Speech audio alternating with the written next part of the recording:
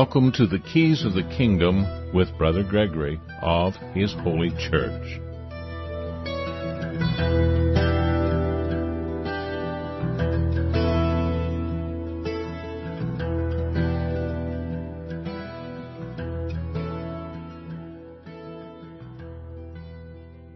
Well, welcome to Keys of the Kingdom. I'm Brother Gregory, and again we're going to be talking about the Kingdom of God, and we're going to be looking at John. We looked at John for the last couple of weeks, and we took a little side trail here and there because we're walking around John. John related to our own lives today. That's extremely important with the gospel, that we make the Gospels part of our life today and what we're doing today. Because I was listening to somebody talking to me about a Bible study that they attended, and they like the people at the Bible study. They think they're pretty good people, as people go these days at least. But they saw them spending hours talking about whether heaven is a singular word or a plural word, because you find it as a plural word from time to time, even in the Gospels and in the Bible. And so, like, is there more than one heaven? And of course, in a way there is, and you could talk about these things. But it seems like they were straining at a gnat and swallowing a camel, because they're not getting a proper understanding of what the gospel is really all about, what the gospel meant to the people who got the baptism of Jesus Christ. So we're going to take a look at that, because we're in John 4, and we're going to take a quick peek at John 3, or at least part of it, because that's something that comes up on a regular basis. It has some of the very common quotes that a great deal of theologies have been created around, and ideologies have been created around. And we see in John 3, verse 15, that whosoever believeth in him should not perish, but have eternal life. And there's several ways they talk about eternal life. Sometimes they say everlasting life, which we see in verse 16, directly after that. For God so loved the world, and they're actually using the word that means constitutional order and system of government, which, generally speaking, if you were in the Roman Empire, the world would be the world of Rome. If you were in Parthia, it would be the world of Parthia. If you were in China, it would be the constitutional order and system of government of China. It did not mean planet. Eventually we would take the Greek word cosmos and we would apply it to the English word cosmos. That you'd have Carl Sagan talking about the cosmos, and it would mean the universe. But it didn't mean that at the time. At the time, it meant, and it's still defined that way in the concordance, as a constitutional order or system of government. It's one of 4 words, or even 5 words, that could be translated into the single English word world. And so, knowing that, when he said he loved the world, he included loving the people of Rome. He included loving the people of Judea, because they had a constitutional order and system of government. But he also complained about the government. He said that they weren't bearing fruit, and that he was going to take the kingdom away from the Pharisees, who sat in the seat of Moses, and appoint it to somebody else who would bear fruit. And the reason they would bear fruit is they were following the way of Christ. And if you were following the way of Christ, that would be evidence that you actually believed. If you said you believed, but were not following the way of Christ, then you would not have eternal life, because your claim to believe in Jesus, which Jesus talks about, was not real. the same as the claim that the Pharisees believed in Moses was not true. Because if they knew Moses, they would have known Jesus. And they didn't know Jesus. They were plotting to kill him. So what didn't they know about Moses? What didn't they know about Jesus that would put them in conflict with Jesus Christ and his disciples and what they were doing? And the baptism of John the Baptist, because they were in conflict with that as well. And we're going to see as we go through chapter 4 that this is a major thing, and we'll see it again in chapter 9.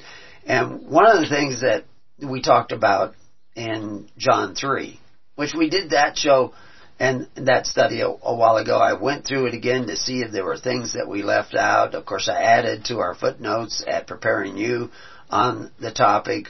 But the idea of being born again was not new to Christianity.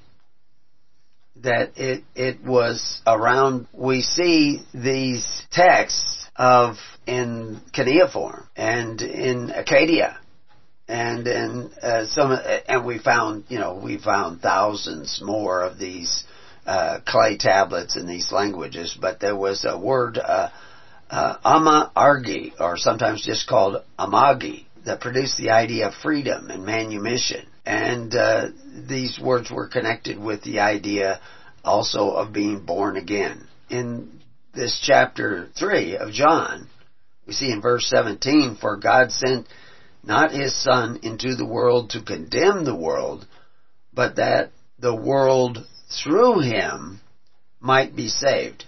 And of course we'll see many Romans following the ways of Christ. We'll even find centurions following the ways of Christ. And there was a large movement at that particular time, after Tiberius and before Nero, that there was an attempt to return to the values of the Republic, because Rome was originally a republic. It had no social welfare system through the exercise of authority by the government. Its social welfare system was through charity, and their military was basically a well-organized militia. It wasn't a top-down authority, it was a bottom-up. And because people were in a republic, they were libera res publica, free from things public. That's where the word comes from. And they had been virtually redeemed from the Tarquinian kings, which were trying to make them subject, 500 years before Christ. But 100 years, 200 years, 300 years, and they began to slide or backslide back into that bondage under a king. And, first it was councils and proconsuls. The Senate originally could not pass laws. The Senate was a body of old men to advise and help network the whole nation together, so that in a time of conflict they could come together at one time and defend the nation. And they had their ups and downs. And of course, Israel was a republic under Moses. It was a theocratic republic. But of course, it was that the people were free from the government, from the authority of the government. But they were not free from the authority of God. They had no king for hundreds of years. But then they began to backslide back into Egypt again. They began to want a king who could exercise authority. And the very first king they had was forcing the offerings of the people. Till then, the offerings of the people were free will. And we will see that in John 4. That's a major part of the gospel of Christ. And it was objected to by people who thought they were following Moses, but were not. And, they talk about this idea that he that believeth on him is not condemned, but he that believeth not is condemned already. So, this is right after he says he didn't come to condemn the world. He wanted them that they might be saved. But it didn't mean that he was going to keep them from being condemned. they're condemned already if they decide to go a particular way. This is one of the other things that we'll be tackling eventually. Do you have any choice? Is everything predestined? Well, you don't have as many choices as a lot of people would like to think. That if you turn down a particular road of belief, if you take a certain avenue of belief, you're going to go down a road, and down that road, your options will be different than if you went the other road. All roads lead to Rome. All roads lead to the kingdom of God. The question is which direction you're going. Because if you're headed towards the kingdom of God, you will have different choices laid out before you by God. So this idea that you're condemned already if you're headed a particular direction. Well, in John, they tell us more and more in the Gospels, because John was written much later than Mark, and Matthew and Luke appeared to have been written after Mark, but almost a generation later, John was written. So many of the things that they established in the Synoptic Gospels, those first three Gospels, are not really addressed directly, but John addresses a lot of other things in that Gospel, telling us a lot of other things that are trying to help us understand the Gospel. And they're talking to and writing to people who already have a strong understanding of the Gospel that was expressed in Mark. They understood what the Corban of the Pharisees was. They understood the conflict between the religion, the public religion of Rome, and the religion of Jesus Christ. They understood the conflict between the religion of the Pharisees and the Corban of Pharisees and the Corban of Christ. Because they were living it. They were actually persecuted because they sought to follow the Corban of Christ. And we're going to take a look at how you can distinguish those two, because that's a lot more important than knowing whether there's one heaven or many heavens. And of course, in my Father's house there are many mansions. That's a reference to the same idea. It's not that complicated, and we shouldn't spend a great deal of time on it if we haven't got the basics, because they go in verse 19 of John. And this is the condemnation, that light is come into the world, and men loved darkness. If you love darkness, your choices are going to be much different than the choices that you have if you love light. As a matter of fact, if you love the light, you will be compelled, predestined, to follow a different path than those who love darkness. Because those who love darkness are fleeing the light. And you don't want to be going away from the light. You want to be seeking the light of Christ, the way of Christ, and going that way. And so they tell you in verse 20, that everyone who doeth evil hateth the light, neither cometh to the light, lest his deeds should be reproved. And this is going to be he doeth the truth, which we see in verse 21. And, of course, this is no different than what we read, that you judge them by their works, by what they do. You don't do anything that's going to make it so God owes you. God grants grace. That's going to continually be the reality no matter what you do. But if you choose to go a certain way, if you choose to do evil, if you choose to hate the light, if you don't want to see the truth, if you want to cling to the idea that you already know, which we see the Pharisees doing, then you're not going to see the light. And you're going to be doing things that will bring you into condemnation. Christ doesn't have to condemn you. You will condemn yourself, because you will hate the light. But of course there will be people out there trying to hold up an image of Christ and say, well, now you're saved. You may not even know you're doing evil, because the Pharisees didn't understand that they were doing evil. We'll get into this chapter 4. If you go to verse 22 of chapter 3, they start talking about baptism. This was a critical part of John's baptism that came into conflict with the Pharisees, who had a baptism too. They had a rabbinical baptism. So the question comes up, do we believe in the real Jesus? Is our baptism accomplishing the same thing or creating the same effect that the baptism of Christ was creating? In John 3, they talk about the baptism. They talk about those who believe in the bridegroom and the bride. That's one of the places where they mention who is the bridegroom, who is the bride. And well, we talk about that in our recording of John 3. And but we're going to do John 4 now. So we'll take a look right at John 4, and there's a lot in here. There's several different sections, and of course these chapter divisions are something that was added much later, because this was pretty much a continuous revelation in John, trying to, over a generation after the other Gospels were written, where they're trying to explain things that they feel is important to people who say they believe. And there was apostasy sneaking in and snaking in and different opinions, and they were trying to create a clarification with John.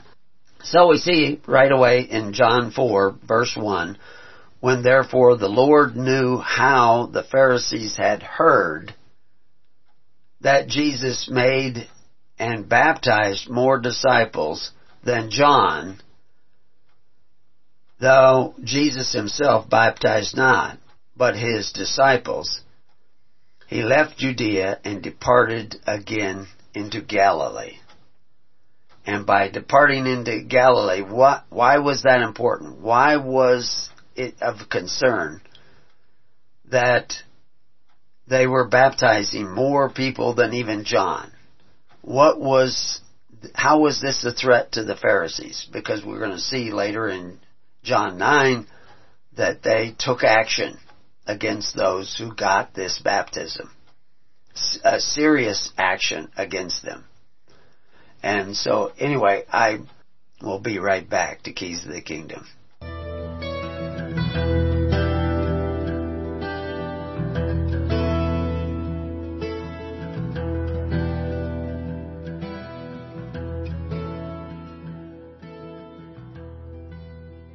So this verse 1, 2, and 3 is really a continuation of the chapter 3. That was talking about the baptism, talking about the bride of Christ, which is the church. Christ is the king. The church is this caregiver. The bride is the caregiver. You can go all the way back to Proverbs. We see that more precious than a ruby. If we understand that the altars of clay and stone were systems by which they took care of the social welfare of society through the Levites, and we'll see that as we go through this, where you worship from the door of your own tabernacle, your own tent, because tabernacle and tent, same word in the Hebrew, and that you are taking care of the needy in pure religion. Pure religion was visiting and providing for the widows and orphans of society through faith, hope, and charity, rather than force, fear, and violence. Not through covetous practices through men who exercise authority, but through love and hope and charity. This is the distinction between the church established by Christ and almost everybody else. We talked about last week when we were walking around John by looking at early America and the Two-Penny Act, which I've added to the page on that at Preparing You. You can go find out about that. That certain churches were actually paying their ministers through the taxing power of government. They're actually imposing a tax on the people to pay the ministers of the Anglican Church. And they were actually taking lawsuits to get double what they would normally get during hard times. They were trying to get double what they would normally get in value through taxation and taking it to court to do so. And it was Patrick Henry who put an end to that. This was before the American Revolution, but these are the things that led up to the American Revolution, which to the people who were living in America at the time, they depended upon their colonial charters that you couldn't have the king nullifying laws. You couldn't have people making laws to force you to pay your Anglican ministers. And of course they say the reason they could force that tax was the church was providing the social welfare. So this is going to be social welfare, the benefaction of the church through men who exercise authority. And of course we'll see that Christ forbid that in all three of the synoptic gospels. And John already knows that that's well established, that you are not to be like the governments of the Gentiles who called themselves benefactors but exercised authority one over the other. The Anglicans just turned a blind eye to that back in the early days of America. And we see, I can name you, well, I do name on our page that talks about the Two-Penny Act and, Patrick Henry and what they call the Parsons Cause, which was the case where the Parsons were trying to sue the people and force them to double their salaries during a time of, climate change that caused a drought that caused them to be devastated by the loss of crops. And this is what led to the American Revolution. But of course, those Americans had been taking care of themselves for the most part. This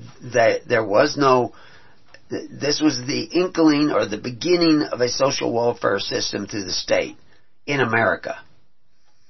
And we already talked about going all the way back to 1090, where they were trying to implement a social welfare system by taxing the people, and faithful Christian people stood up and said, we can't do that. That would be going against the gospel. Well, of course, in America, in Europe, in Australia, all over the world, every nation now taxes the people to provide for social welfare. Yet many of these nations claim to be followers of Christ. Some of them claim to be followers of Moses. And of course, if you're doing that, you're going against Moses. If you're looking to men who exercise authority to take away from your neighbor through force, you're going against Moses, you're going against the prophets, and you're going against Jesus Christ and the apostles. And you're not a believer. And people don't want to see that. They flee that idea. That they're like the deer in the headlight. They don't want to see it. But Jesus was not the same as John the Baptist. By John's own words, which we see in John 3:22-36, where it is written that he that believeth on the Son hath everlasting life. But John is saying that he was not the Christ. In John 3:22 he says Christ must increase, and he must decrease. And he's using words that when he's talking about decrease, he's talking about words that actually has to do with the rank and influence.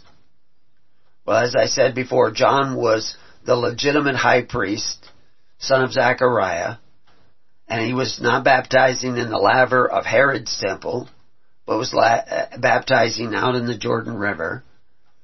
And, of course, they were baptizing people at the laver, the Pharisees were. As a matter of fact, they were baptizing people all over the Roman Empire into their system of sacrifice, which we would call their system of Corban, because that's the Hebrew word for sacrifice. And was the distinction between John the Baptist and what the Pharisees were doing. And now as we go into this gospel, they're seeing that Jesus is baptizing even more people than John the Baptist. But John even goes out to say, my baptizing, I'm just baptizing you with water. He makes a point of saying that. He says, but there's one that comes after him that baptizes with the Holy Ghost, which we also see in Matthew 3, verse 11. And he explains that water isn't enough. A lot of people say, it's absolutely essential that you get baptized with water. No, what's absolutely essential is that you get baptized with the Holy Ghost. And when you're baptized with the Holy Ghost, you'll know, you'll love the light. You'll seek the light. And you'll know that I can't covet my neighbor's goods through men who exercise authority, because the gospel tells me that I'm not to be that way. All three of the synoptic gospels tell us that we are not to be going to men who exercise authority to provide for the needy of society. That's not pure religion, that's public religion. And if you're studying the Bible and whoever's conducting the study is not letting you know this, they're not really teaching the gospel of Jesus Christ, because Jesus was very clear. John the Baptist was very clear. The apostles were very clear that covetous practices not only would make you merchandise, the covetous practices are idolatry. To go to the pagan temples, the government temples of Rome, of Herod, to obtain your benefits, was going against Christ. It was idolatry. It was going to make the Word of God to none effect. And John tells you, and people ask John, how does your baptism work? They knew they could go and get baptized at the temple by the Pharisees. They knew they could do that. But they asked him, because that's the kingdom that was there in Judea. At that time, recognized by Rome. But he says, no. We have to do it different. Well, what did they do? Was it the water that made the difference? No, there was water at the temple. And John tells us that it wasn't the water. It's that we're going to start taking care of one another through charity. If you have 2 coats and your neighbor doesn't have one, share. If you have extra food and your neighbor doesn't have any food, share. Do the same in meats, he says. This was the distinction of the baptism of Jesus Christ. This was the distinction of the baptism of John the Baptist. And this is the distinction that we're seeing made in John. And in quite a few of the chapters, this is going to come up. So, where other people were being baptized by the Pharisees, John's baptism was different, and now Jesus was baptizing even more people. And exactly what was taking place in these lives of these people is they were now starting to look to the followers of Jesus Christ, who were setting up a network of people that were taking care of the needy of society through charity. And the process of doing this, which we'll see as we go down to John 4, was called going to the feast. And so I'm giving you a heads up on that. But as we read right away in John 4:4, and because he's departing from Galilee, and he must needs go through Samaria.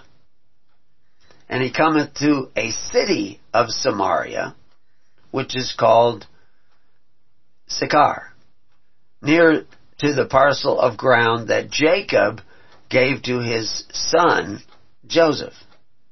And Jacob's well was there. And Jesus, therefore, being wearied with his journey, sat thus on the well, and it was about the 6th hour. There cometh a woman of Samaria to draw water. Jesus saith unto her, Give me to drink. For his disciples were gone away unto the city to buy meat. Now, they've gone away to the city to buy meat, but I thought he was at the city. It sounded like he was at the city. Where's the well in relationship to the city? So, is that really an important thing? We could discuss that. We could follow that up. But I don't think that's the critical message here. Although, even the use of the word city, we'll see how that plays in to the full message that we see here in quite a few verses that are given to this event, where this woman comes to draw water, and he asks of her to drink. Then saith the woman of Samaria unto him, How is it that thou, being a Jew, askest drink of me, which am a woman of Samaria? For the Jews have no dealings with the Samaritans. So there was clearly a bigotry towards the Samaritans. And of course this is why he tells us the parable of the Good Samaritan. Because the Good Samaritan was doing what the Jews were not doing. And that was more important what they were doing than what they said. So he's talking to this woman because he knows that she will receive the word. And so he's taking the time to talk to her. And Jesus answered and said unto her, If thou knewest the gift of God, and who it is that saith to thee, Give me drink, thou wouldst have asked of him, and he would give in thee living water. Now this living water, again, that's a metaphor. And so he's talking about what he's going to offer her, if she would ask of him, if she knew. Well, the woman's kind of confused by this, but she's continuing with the conversation. And the woman saith unto him, Sir, thou hast nothing to draw with, and the well is deep. From whence then hast thou that living water? Art thou greater than our father Jacob, which gave us the well, and drank thereof himself, and his children, and his cattle? Now, it's interesting, she's saying, our father Jacob. The Samaritans are claiming Jacob is their father. They're looking to Jacob as the father. Whatever rights they have inherited, they claim they've inherited them from Jacob. So they're a part of the Abraham covenant, but not recognized by the Jews, actually looked down upon. But Christ doesn't care about race. He cares about righteousness. And we don't know that the Samaritans are righteous, although he's talked about good Samaritans. But he continues with his conversation. And Jesus answered and said unto her, Whosoever drinketh of this water, referring to the well, shall thirst again. But whosoever drinketh of the water that I shall give them shall never thirst. But the water that I shall give them shall be in him a well of water springing up into everlasting life. So what he's talking about is the flow of the Holy Spirit in the individual. The mem. The Hebrew letter for mem has to do with the flow. And he's talking about the flow of the Holy Spirit welling up inside him, coming from inside of him through the grace of the Holy Spirit. And so the woman hears this, and she says, the woman saith unto him, Sir, give me this water, that I thirst not, neither cometh hither to draw. And Jesus saith unto her, Go, call thy husband, and come hither. So it's very clear that Jesus knows more than he's giving on, and he's kind of setting her up. And he knows what she's going to say. And the woman answered and said unto him, I have no husband. And Jesus said unto her, Thou hast well said, I have no husband. For thou hast had 5 husbands, and he who thou now hast is not thy husband. In that saidst thou truly.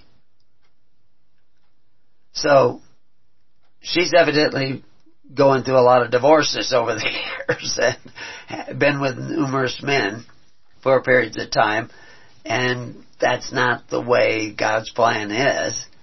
And he's bringing it to her attention, but he's bringing it to her attention because she knew it was true already. That's why he's talking to her, because he knows that she will receive the truth. And the woman saith unto him, Sir, I perceive that thou art a prophet. Our fathers worshipped in this mountain, and ye say that in Jerusalem is the place where men ought to worship. Well, Jesus didn't say that, but she thinks Jesus says that because she sees the Jews say that. Well, originally, when Moses was teaching the people how to worship, he was not teaching them to worship in Jerusalem. He was teaching them to worship from the door of their own tent. And we'll talk about that, but let's finish with this lady and see how far we get. Jesus saith unto her, Woman, believe me, the hour cometh, when ye shall neither in this mountain, nor yet in Jerusalem, worship the Father. Ye worship, ye know not what. We know what we worship, for salvation is of the Jews. But the hour cometh, and now is, when the true worshippers shall worship the Father in spirit and in truth. For the Father seeketh such to worship him. God is a spirit, and they that worship him must worship in spirit and in truth. So, in spirit and in truth, they have to get baptized with water, but no, it's more important that they get baptized with the Holy Spirit and with fire, which is another added thing to the description of the baptism of Christ. Because Christ isn't baptizing with water. He's allowing his apostles to baptize with water, and this is going to have serious repercussions with the Pharisees. But Christ is one who comes to baptize with the Spirit and with fire. That's what John said. So we have to accept that. So what does that mean? Are the people today in churches getting baptized with water? Or are they getting baptized with the Spirit? A lot of them think they're getting baptized with the Spirit, and they think they're receiving the Holy Spirit. But we just read in John 3, do they love the light? Or are they still working iniquity? And of course, if we read all the synoptic gospels, we know that it's an iniquity to covet thy neighbor's goods. It's going against the commandment of Christ if you're desiring benefits that are provided to you by men who exercise authority one over the other. Because he said it was not to be that way with you. Patrick Henry knew it was not to be that way with us. He didn't think highly of the Anglicans, who were forcing the contributions of the people through taxation to provide for their salaries. He thought that was not good. And he thought it was good to give the people relief from that. He wasn't overthrowing that law, but there was a need for relief. But he said instead of accepting the relief that these people had to, that needed because of the drought, the Anglican ministers were suing for double the wages. And you can go read the article and find out what that was. But do you see that kind of thing going on anywhere in the world today? Who is the ministers of your daily ministration? We're going to see where the daily ministration of Christians was by charity. The daily ministration of John the Baptist was by charity. The daily ministration of Jesus Christ, taking care of the needy of society, was by charity. The pure religion of James was by charity. But the religion of Rome, the public religion of Rome, the public religion of the Pharisees, were by compelled offerings, by force. The forced offerings that go all the way back to Saul when he forced an offering. And Samuel said, your kingdom's not going to stand because you do this.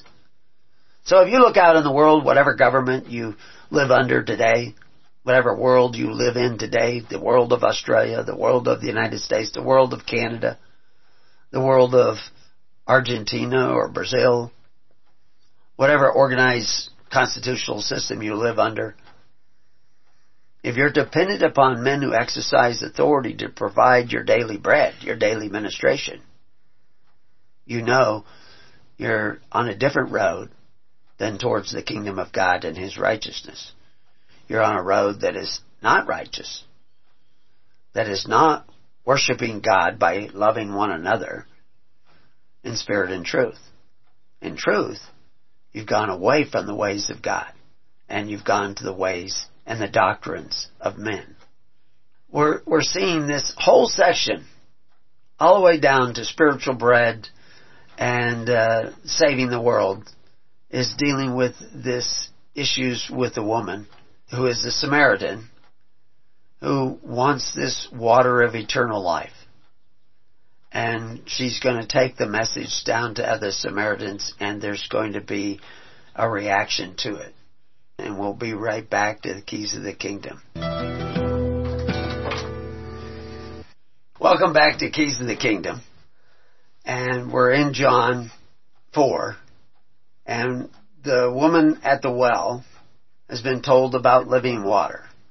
And Jesus tells her that we're not going to worship in this mountain or in Jerusalem. If we go back all the way to Exodus 33:10, all the people saw the cloud pillar stand at the tabernacle door, and all the people rose up and worshipped, every man in his tent door. So how are they worshiping in the tent? They're not even worshiping at the tabernacle. They're worshiping from their tent door. So what we need to know is, what does the word worship mean? The word worship means to serve God. Now, how do you serve God? Because God doesn't need any help from you. God's okay. He doesn't need anything. Well, you serve God by loving your neighbor as yourself, because that's what He commands us to do. And you don't know how to love your neighbor without receiving the Holy Spirit. But you have to thirst to know the truth in order to receive the Holy Spirit.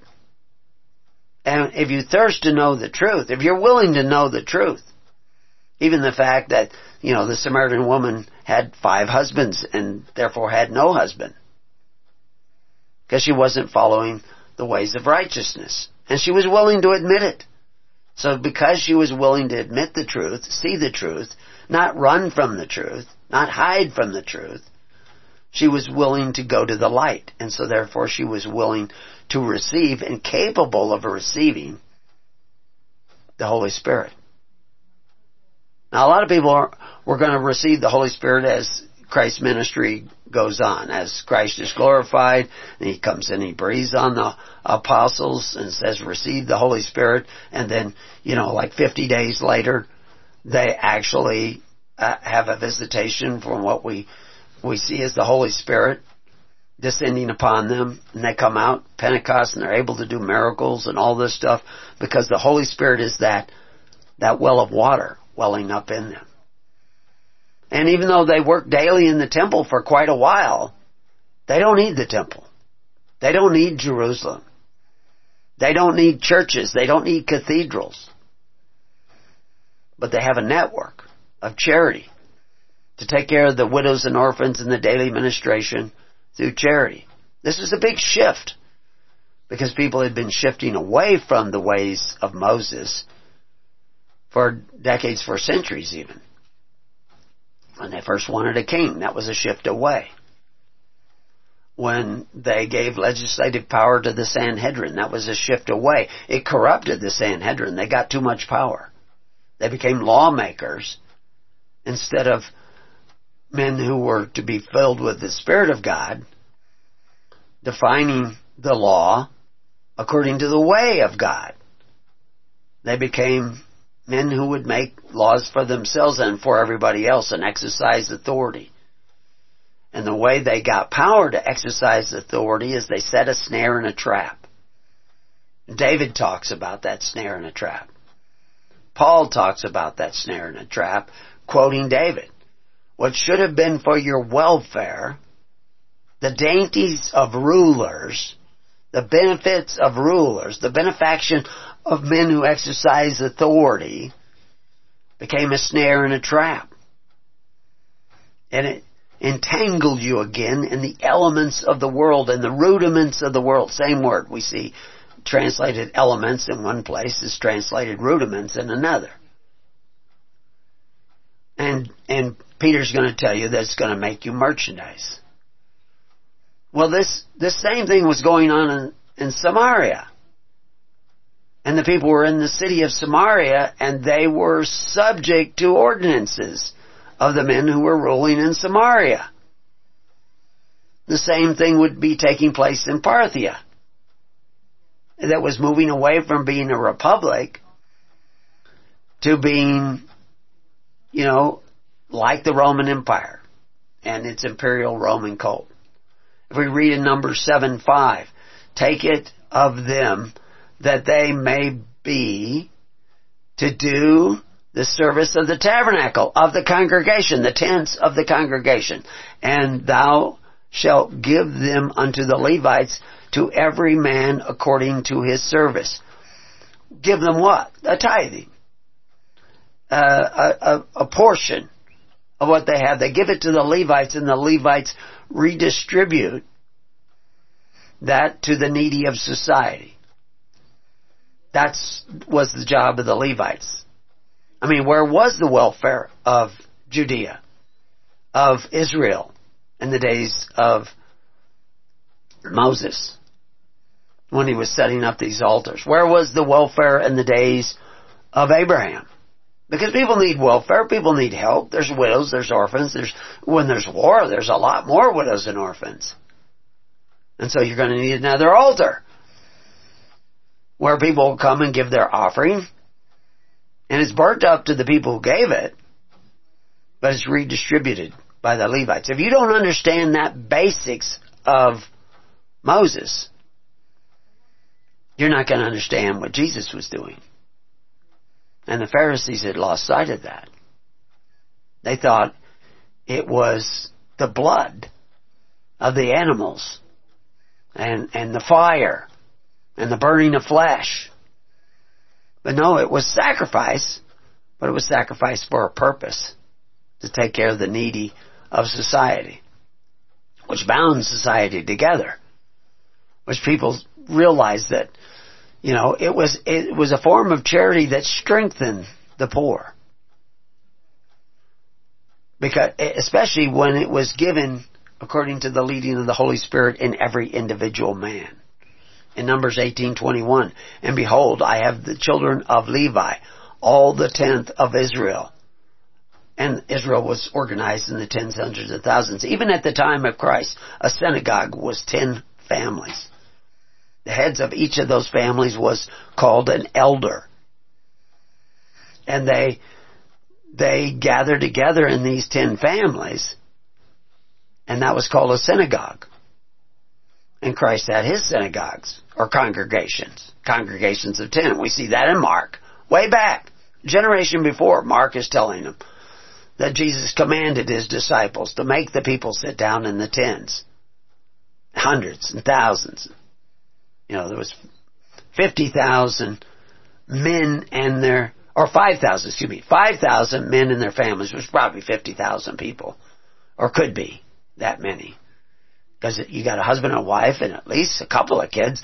Families were big then. And of course we're talking about, when they say 5,000 men and their families, they're really talking about the grandfathers. That's the elder, the eldest of the family. and his married sons and unmarried daughters and all their children. Easily could be 50 people. Or at least 10 people per family. It could be way more. And in Leviticus 1:3 we see, if his offering be a burnt sacrifice of the herd, let him offer a male without blemish. Now we talk about in other places what these words male and all this stuff, because they unmoor the metaphor. Unmoor that metaphor from its meaning. People don't understand, but he says he shall offer it of his own voluntary will at the door of the tabernacle of the congregation before the Lord. Now again, tabernacle of the congregation, that's the tents of the congregations. That's where they're worshiping, from their own households, in free assemblies, with free voluntary offerings. And that word offering back there is the word korbanah. It's actually korban, but it ends in a vav in this particular verse, because it's talking about this korban, that and the burnt offering as it's burnt up to them, and it goes out to the needy of society. And the Pharisees were changing the doctrine of Moses. And the modern Christian goes to the Pharisees to ask what Moses was doing. So that's why the modern Christian often does not know what Christ was doing. But here we're seeing Christ telling this woman of Samaria what she needs to be doing. And the woman saith unto him, I know the Messiah cometh, which is called Christ. When he is come, he will tell us all things. Jesus saith unto her, I that speak unto thee, am he, the Christ, the Messiah. Now, I believe that she actually brought this, Messiah is just the Hebrew word for anointed, and Christ is the Greek word for anointed. That's why they say the Messiah cometh, which is called Christ in the Greek. When he is come, he will tell us all things. And Jesus is saying, I am him, and I'm telling you all things right now. Verse 27, and upon this came his disciples and marveled that he talked with the woman.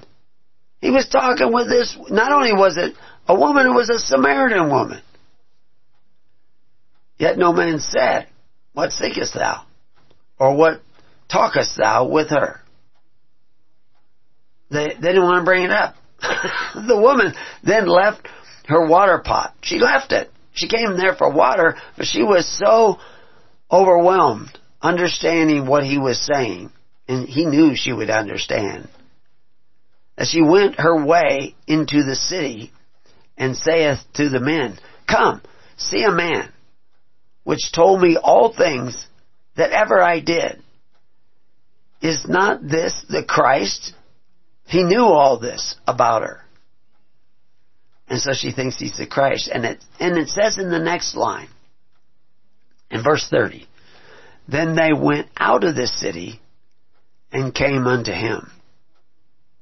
But they don't tell us anything about the conversation.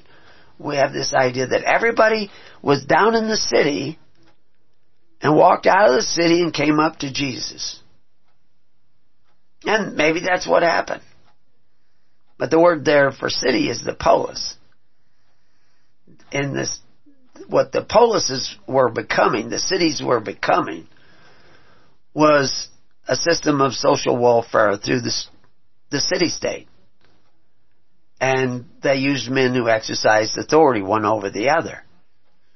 And I don't believe that everybody in the city, in the polis of Samaria, or this particular area, which we see mentioned up here at the beginning, I don't believe that everybody signed up with Christ in his baptism. But many men did. They came out of one system and entered into a system. So now Jesus is not only baptizing more Jews than John the Baptist, he's also baptizing Samaritans. And, through his disciples, he's baptizing them, and they're beginning to follow him. This creates a greater network of charity. More places where Christians will be welcome. Because we see that Jesus, you're no more Jew or Samaritan. You're followers of the way, or you're not followers of the way. And this is what John is telling us. And of course, in the Gospel of John, written a generation after the other Gospels, this is going to go out to Samaritans, it's going to go out to Parthians, it's going to go out to other Jews, it's going to go out to Romans, telling them about this Corban, which the Romans had a Corban in their public temples, but it was provided by forced offerings, not by free will offerings, which is what Moses taught, what Samuel taught, what all the prophets taught. It's what John the Baptist was teaching. It's what Jesus was teaching. It's what Paul talked about, not covetous systems of men who exercise authority. It's what James talks about, pure religion. It's unspotted by the exercising authority of the world. That's what it means, unspotted by the world, that constitutional order and system of government that forces the offerings of the people that Samuel condemned and Christ condemned. But he didn't really come to condemn them. He says you condemn yourself already if you choose to go against the words of God, which is, thou shalt not covet thy neighbor's goods, or twist his arm to get what you want. Even if your neighbor's rich, you're not going to want to tax the rich so you can get free benefits, because it's not going to work. Because the rich will hire good accountants and lawyers. They won't pay the tax anyway. Or at least they'll pay a lot less of it. The poor will pay more.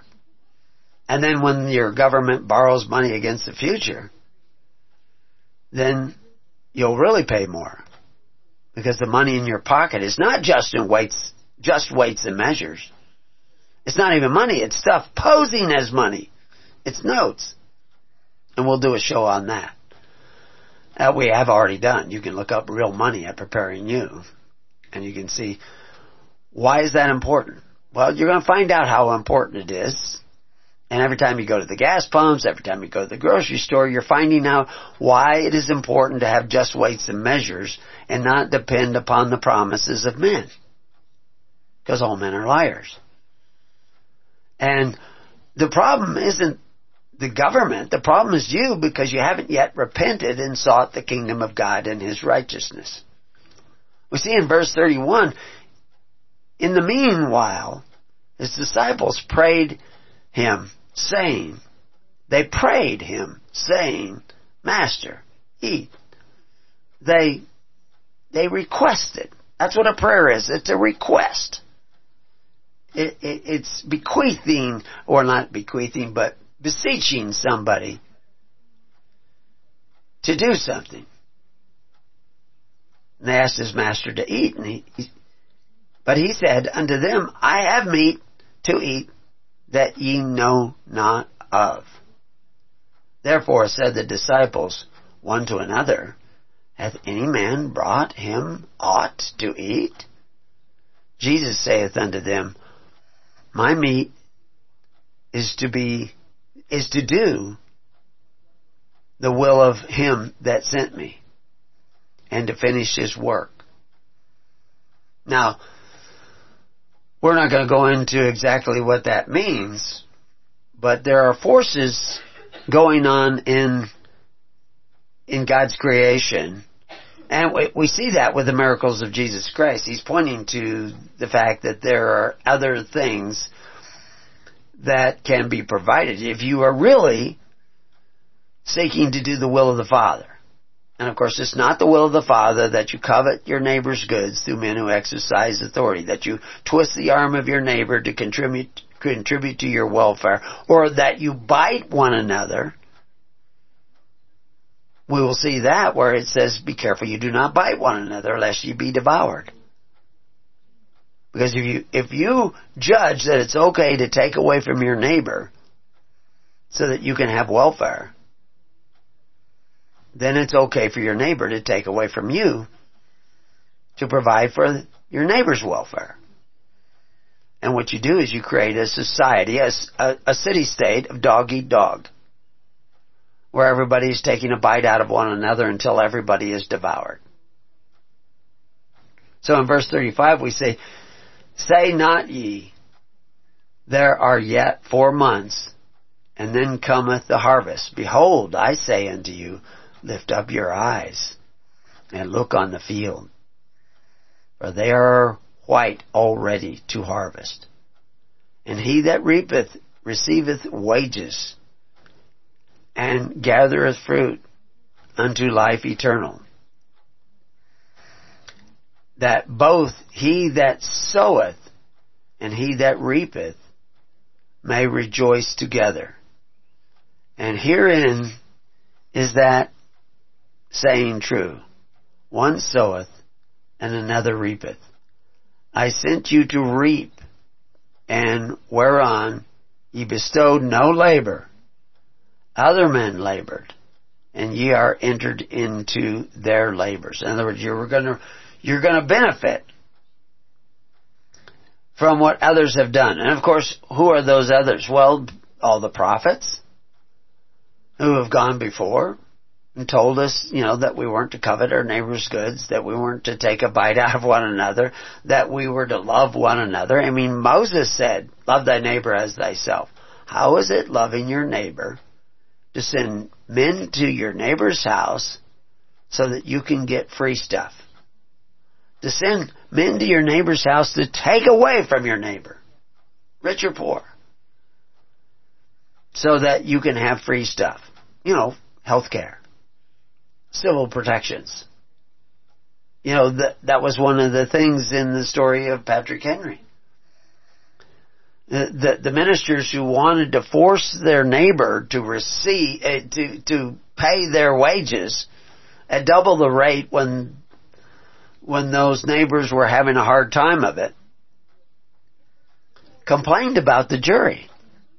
They thought they were deplorables. They didn't use the word deplorable, but they used other words to describe them. I quote the way in which they described them, but it was like deplorable. They had contempt for these people, these common men who worked and earned their own way. And of course, in those days, the jury had the right to decide fact and law. They had already decided that the statute was legal. The judge had decided this. But the people got to decide what was going to be the settlement. How much money was he? Was he going to get 300 pounds like he was suing for in the Parsons case? No, he wasn't going to get 300 pounds. Was he going to get a farthing, which is all that Patrick Henry thought he was entitled to? No, he got 4 times a farthing. He got a penny. That's what he got.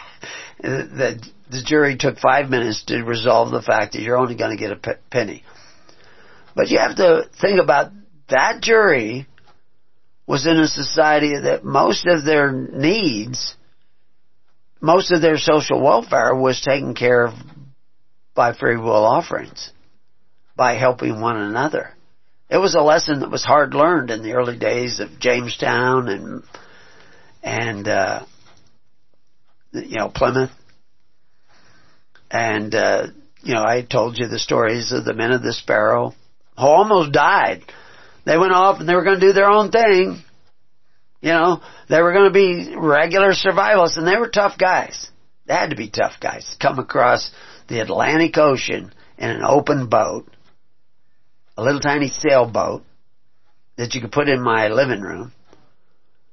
I think it was 19 men. They came across on that boat. All the way across the Atlantic Ocean, and they were going to survive in the wilderness. But they didn't learn what the people at Plymouth were learning. that you had to love your neighbor as yourself. And they were all starving in a short period of time. And the Indians were stepping over their almost immobile bodies and were going to steal everything they had. And a couple of the people from Plymouth found out about them and dropped everything. Like Minutemen. They dropped everything. They didn't have to come and shoot the Indians or anything. They didn't do that. They came and gathered them up and fed them and brought them to safety. And years later, some of them were proving up land, paying for it with money of substance, not notes. They were paying with just weights and measures and owning their own land and becoming free men. This is long before the American Revolution. Yeah, but it was those men who struggled and strived to actually carry their own weight and take the time to help their neighbor. They were able to face the largest military power on the face of the earth at that time and win their liberty back. But of course, where they really won their liberty is in the years of learning what it meant to take care of one another. And Christ was preaching this. Many of those men came to America with an idea of religion and faith from the same churches like the Anglican Church. The Catholic Church was over in Maryland. And of course there were the Baptists, the Puritans. But the hard times of the wilderness taught them what they needed to learn. And in learning that, it prepared them. Now the good news is, we may be facing hard times again in the world. But we see, as we go through these verses, and he's talking about, reaping, where other people have learned things ahead of you, done things ahead of you, and prepared things ahead of you, and you're going to benefit from them. You have to approach this where you want to benefit the next generation. And we'll see that when Christ talks about suffering unto me the little children. That was a question that came up recently in a group of home churchers. What do you do with the kids while you're having a 3-hour Bible study? Why aren't they with you? What's the point of you learning all this stuff about the Bible if it isn't for the next generation?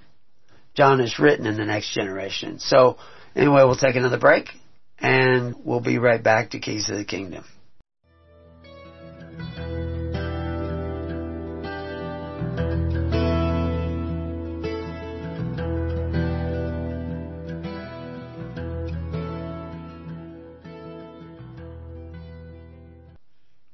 Well, welcome back to Keys of the Kingdom.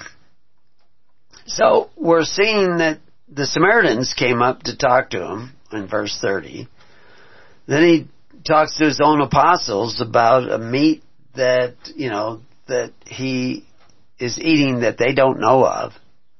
They will know of. And it's the bread of life, just like he was talking about the water of life. And of course, all this is related to us in John, who has been living this for decades now.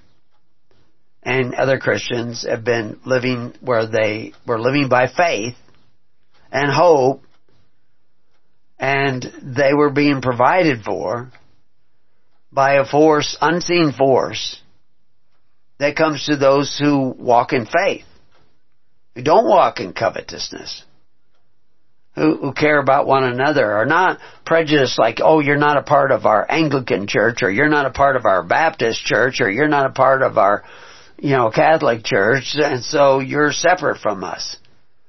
But they can do that in these denominations, because the only church that they really belong to is the church of the state. Because they don't practice pure religion.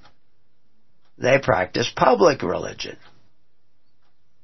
And so now the Samaritans, when he was talking about, where you're going to enter into somebody else's labor, he's still talking about the Samaritans, according to this chapter of John that is laying this out, a generation after all this took place.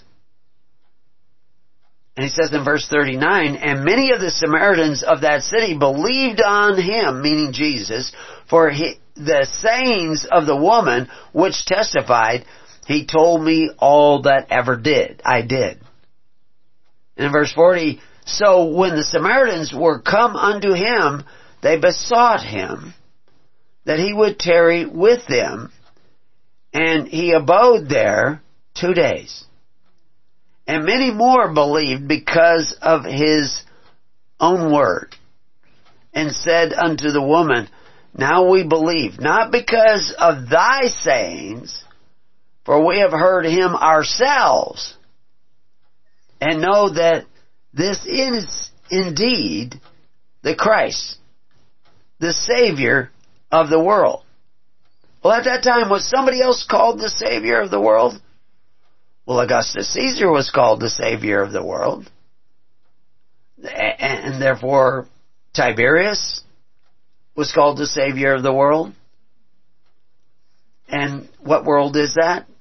The constitutional order and system of government. And we know that Augustus Caesar had sent shiploads of grain as gifts to the poor people of Judea. And it was distributed amongst the Samaritans. And it was also distributed amongst the Jews.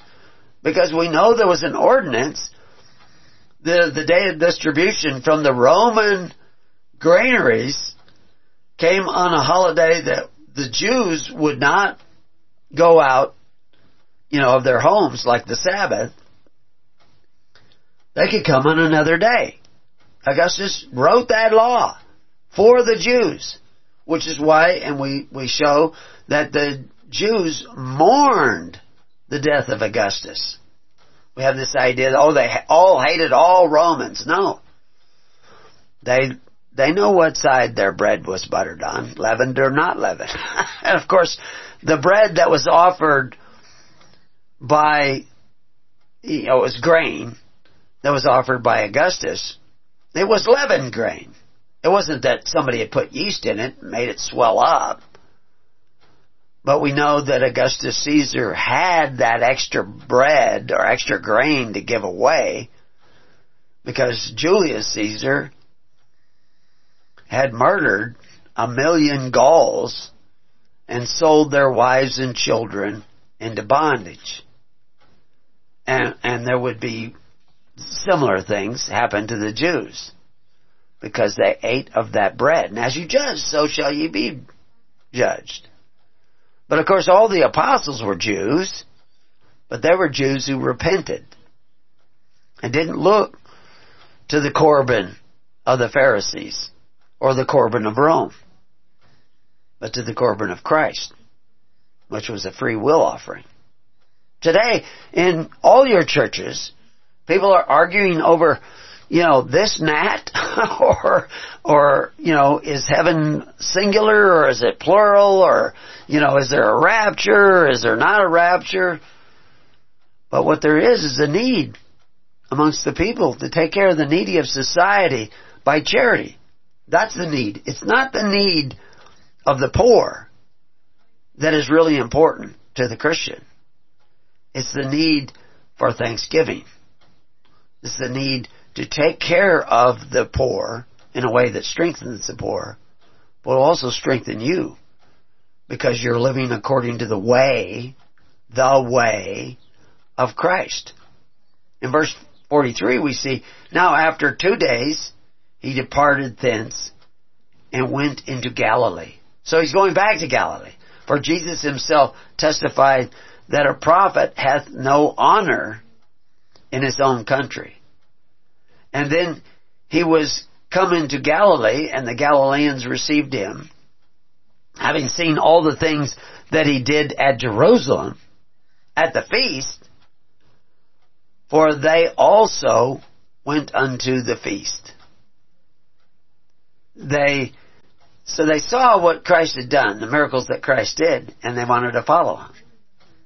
So in verse 46 we see, so Jesus came again into Canaan of Galilee. Now this Canaan again is probably the same place that the wedding took place. And And he came there in Galilee where he made, actually he even says here, where he made the water wine. And we've talked about, this place of reeds, which is what the word means that we see in the Greek text. It's a place of reeds. And there were numerous places that had the same names, wherever they had this, a certain amount of water, and you'd have these tule reeds growing up in the water. This was called a place of weeds. But John refers to it as Cana of Galilee. And so this is probably a particular town, and there were other towns, and there seems to be a debate still today as to where this place was. Is that important? Should we spend a lot of time on that? Well, John mentions it in this gospel, so it may have some significance, but what he also mentions is that we are supposed to be having this other feast. This feast not based on the Corban of the Pharisees, where we worship from the door of our own house.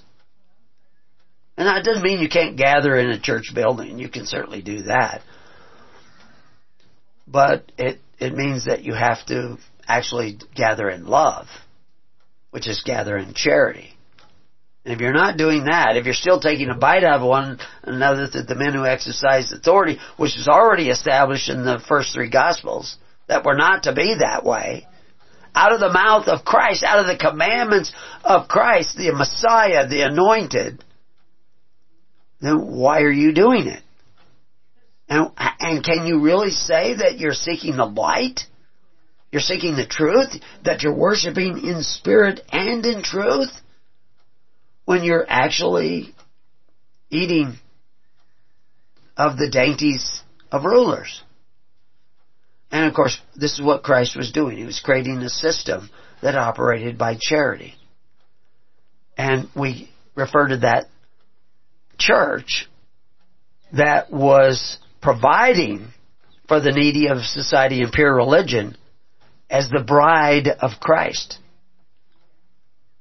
It's not a harlot. It's not riding the back of a beast. It's not depending on men who exercise authority to provide for their Anglican salaries through taxation, as we see at the beginning of before the American Revolution.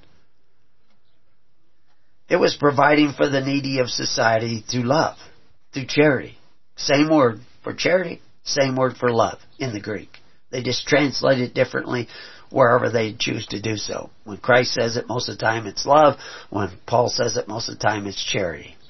And Paul says if you don't have that charity, that love for one another, you got nothing. And if you're taking a bite out of one another, I don't care how long you spend in Bible study or how long you spend in your churches. 3-hour services, 4-hour services, go 4 times a day or 4 times a week. If the rest of the week you're biting one another, you're not following the way. Not the way of righteousness. And you're not going to have the bread to eat that Christ was eating. You're not going to have the water that springeth up from within. You're just not going to have it. So anyway, he goes back to Cana of Galilee, where he made the water wine, and there was a certain nobleman whose son was sick at Capernaum. When he heard that Jesus was come out of Judea into Galilee, he went unto him and besought him that he would come down and heal his son. And he was at the point of death. For his son was at the point of death, and he was worried that his son was going to die, and so he went to Jesus. Then said Jesus unto him, except ye see signs and wonders, ye will not believe. And the nobleman said unto him, Sir, come down, ere my child die. And Jesus said unto him, Go thy way, thy son liveth. And the man believed the word that Jesus had spoken unto him. And he went his way, kind of like the woman. Kind of like the Samaritans who believed. And what he said, they didn't have a lot of proof. And they even make a point of that. The Samaritan woman believed because he knew all this stuff. Also, she was hearing what he had to say. But the fact that he knew so much about her, that helped her with her unbelief. Clearly. But then when she went down and told all the Samaritans, and they believed what she was saying because she seemed so convincing. They believed the woman, I guess. So they believed her. But they went up and they talked with him. And they asked him to come and abide with them for days. They listened to what he had to say. And they understood what he had to say because they actually heard what he had to say. I'm not sure you're always hearing what Christ had to say in your churches. But they heard. And they said to her, we don't believe now because of what you said. They weren't saying she was lying. But they now believe because they heard it themselves. Well, the question is, are you hearing what I'm saying? Or do you still want to go back to the churches that have delivered you back into the bondage of Egypt? Oh, what was the bondage of Egypt? 20% of your labor belonged to the government. That was the bondage of Egypt. You didn't really own your land anymore. We explained how you don't own your land. If they can take your land away after a couple of years of not paying rent, taxes, excise tax, property tax, if they can tax you with inheritance tax, California is really big on that. I mean, you can have a will and everything. You're still going to have to go to court if you have any property. And they're going to take a chunk. Unless you're rich and you can afford to establish a trust and get a trustee in Nevada and that holds the property, then you won't have to pay. But all you regular people, you'll have to pay a huge amount of taxes. Because they believe in inheritance. They have made statutes to rob the widows and orphans. It's on the books. Yet they think they're Christians. No, they're not. Some of them think they're Jews. No, they're not. Because they're not following Moses, you're not a Jew. You can call yourself a Jew, you can call yourself an Israeli, you can call yourself an Israelite, you can call yourself anything you want. But Paris, Texas ain't Paris. It's Paris, Texas. It's something else. So if you're not following the way of Christ, you're not a follower of Christ. If you're following the way of Herod and the Pharisees, you're going to make the Word of God to none effect, and living water will not come up. Emotions may come up in you, and you'll get real emotional about Jesus, but emotion is not the Holy Spirit. So, he told the guy to go his way. Thy son liveth, and the man believed him, and went his way. In verse 51 he says, and as he was now going down, his servant met him. His servants, I guess more than one, met him, and told him, saying, Thy son liveth. Then inquired he of them the hour when he began to amend, get better. And they said unto him, Yesterday, at the 7th hour, the fever left him. So the father knew that it was at that same hour in which Jesus said unto him, Thy son liveth, and himself believed, and his whole house believed. Because he told them. He says, that's exactly when Jesus said, My son liveth. Jesus could heal him from way over here. Days it was going to take him to get all the way home. So there was a great distance between them. But distance doesn't matter to the Holy Spirit. It's not subject to distance. But it comes to those who are willing to receive the righteousness of God, the light of God. And you won't receive that unless you're willing to see what you've been doing wrong. If you're still blaming it on, the Democrats or on Putin or on Who do we blame mostly? The New World Order, Klaus Schwab, it's Klaus Schwab's fault. No, it's our fault. Because we're not actually going the way of Jesus Christ. We're not following the way of Jesus Christ. We're not we have not repented, thought differently, that's what repenting is, and started seeking the kingdom of God and His righteousness. We haven't been doing that. We've been going to churches that have a great deal of self-righteousness. You're saved, you're born again, you believe in Jesus. Well, if you believe in Jesus, why aren't you doing the will of the Father? Can you really? Why are you doing works of iniquity? Why are you taking a bite out of one another? Why are you coveting your neighbor's goods to the men who exercise authority? If we don't do something about the legal charity in the world, whether you're in Australia or Canada, you're not going to find liberty under God, which is what the kingdom of God is all about. It's about being answerable to the God of heaven. I'll use singular there. He's also the God of heavens, but He's the God of heaven. That's your Father. That's who you should be praying to. Not your Father in, Ontario, or your Father in Sydney, or your Father in, I'm trying to think of all the capitals, Washington, D.C. You're not looking to them because they're not going to give you anything except what they take away from your neighbor or take away from foreign nations. Of course, we got foreign nations taken away from you now because you thought that was okay for years and years. So now you've got foreign nations taking billions and billions and billions of dollars away from you. Of course, you don't have those billions of dollars. So they're really just, your leaders are borrowing it against the future of your children. So you're cursed every time you do these things that you think have to be done to make the world safe. You curse your children with more and more debt. And of course, that's exactly what Peter tells you.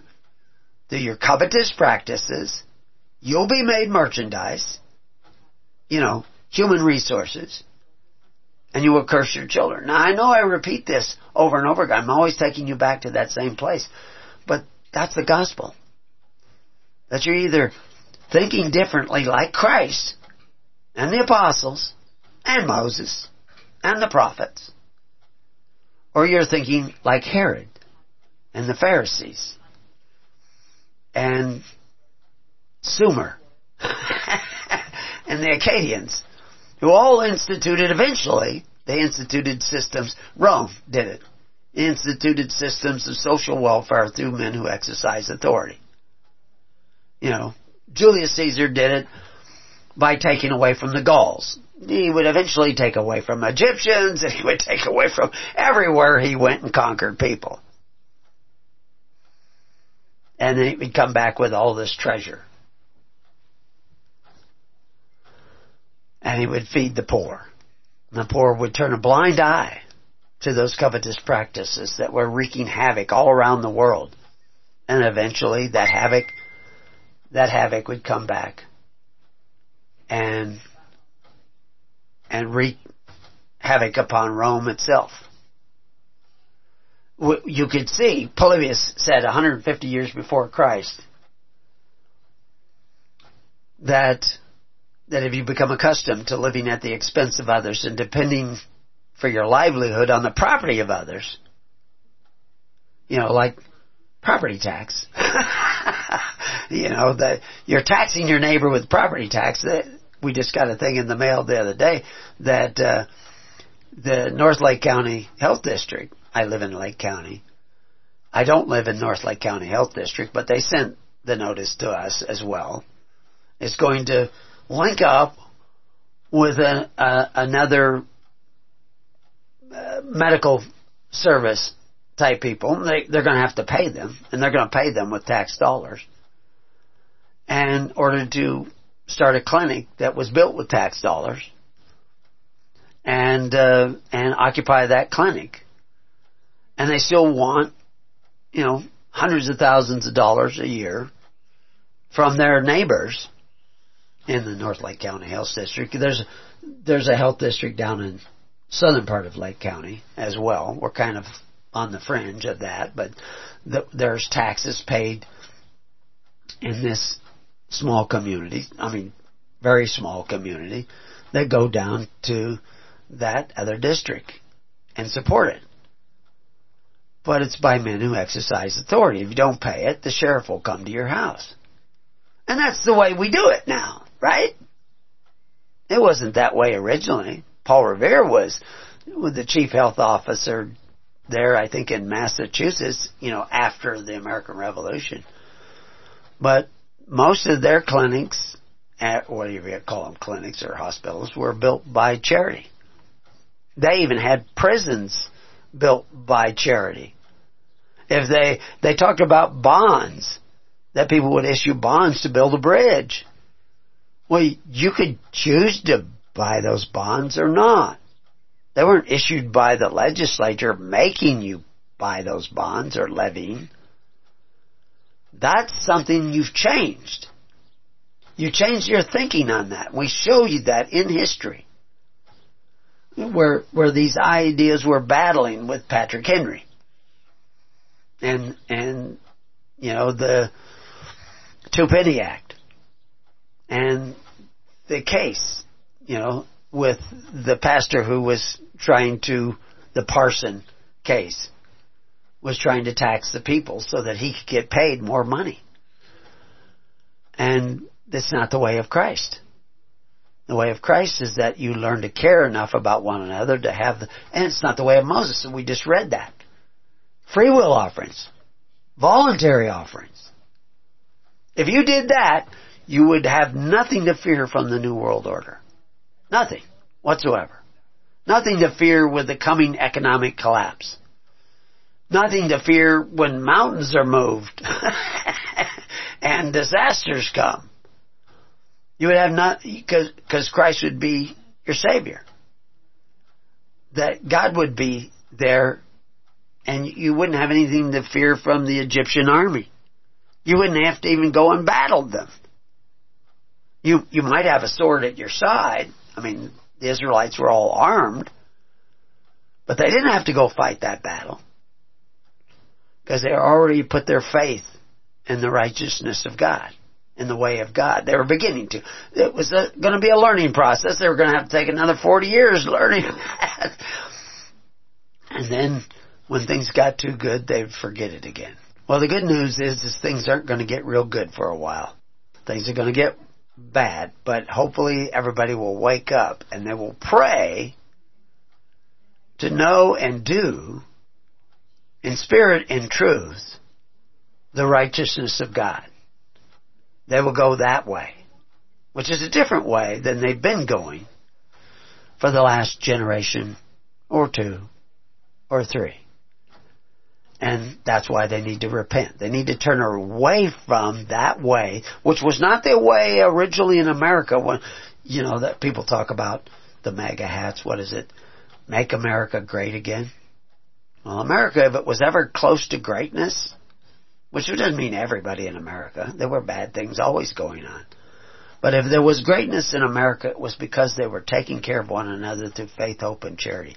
They were closer to the ways of Christ at one time in America than they are today. And if you repent and go back to the ways of Christ, not the ways of, the doctrines of men, the eschatologies of men, but the eschatology of Christ. And if we return that way, we will return, and Christ will return to us. Until then, peace on your house, and may God be with you. God bless.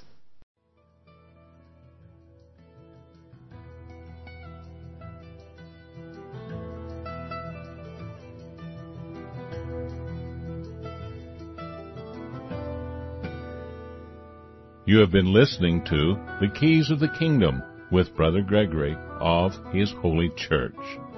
For more information on the educational ministry provided by His Holy Church and Brother Gregory, including services, counseling, lectures, books, and other audio materials, please write to His Church at Summer Lake, Box 10, Summer Lake, Oregon, 97640. You can also find us on the web at www.hisholychurch.net.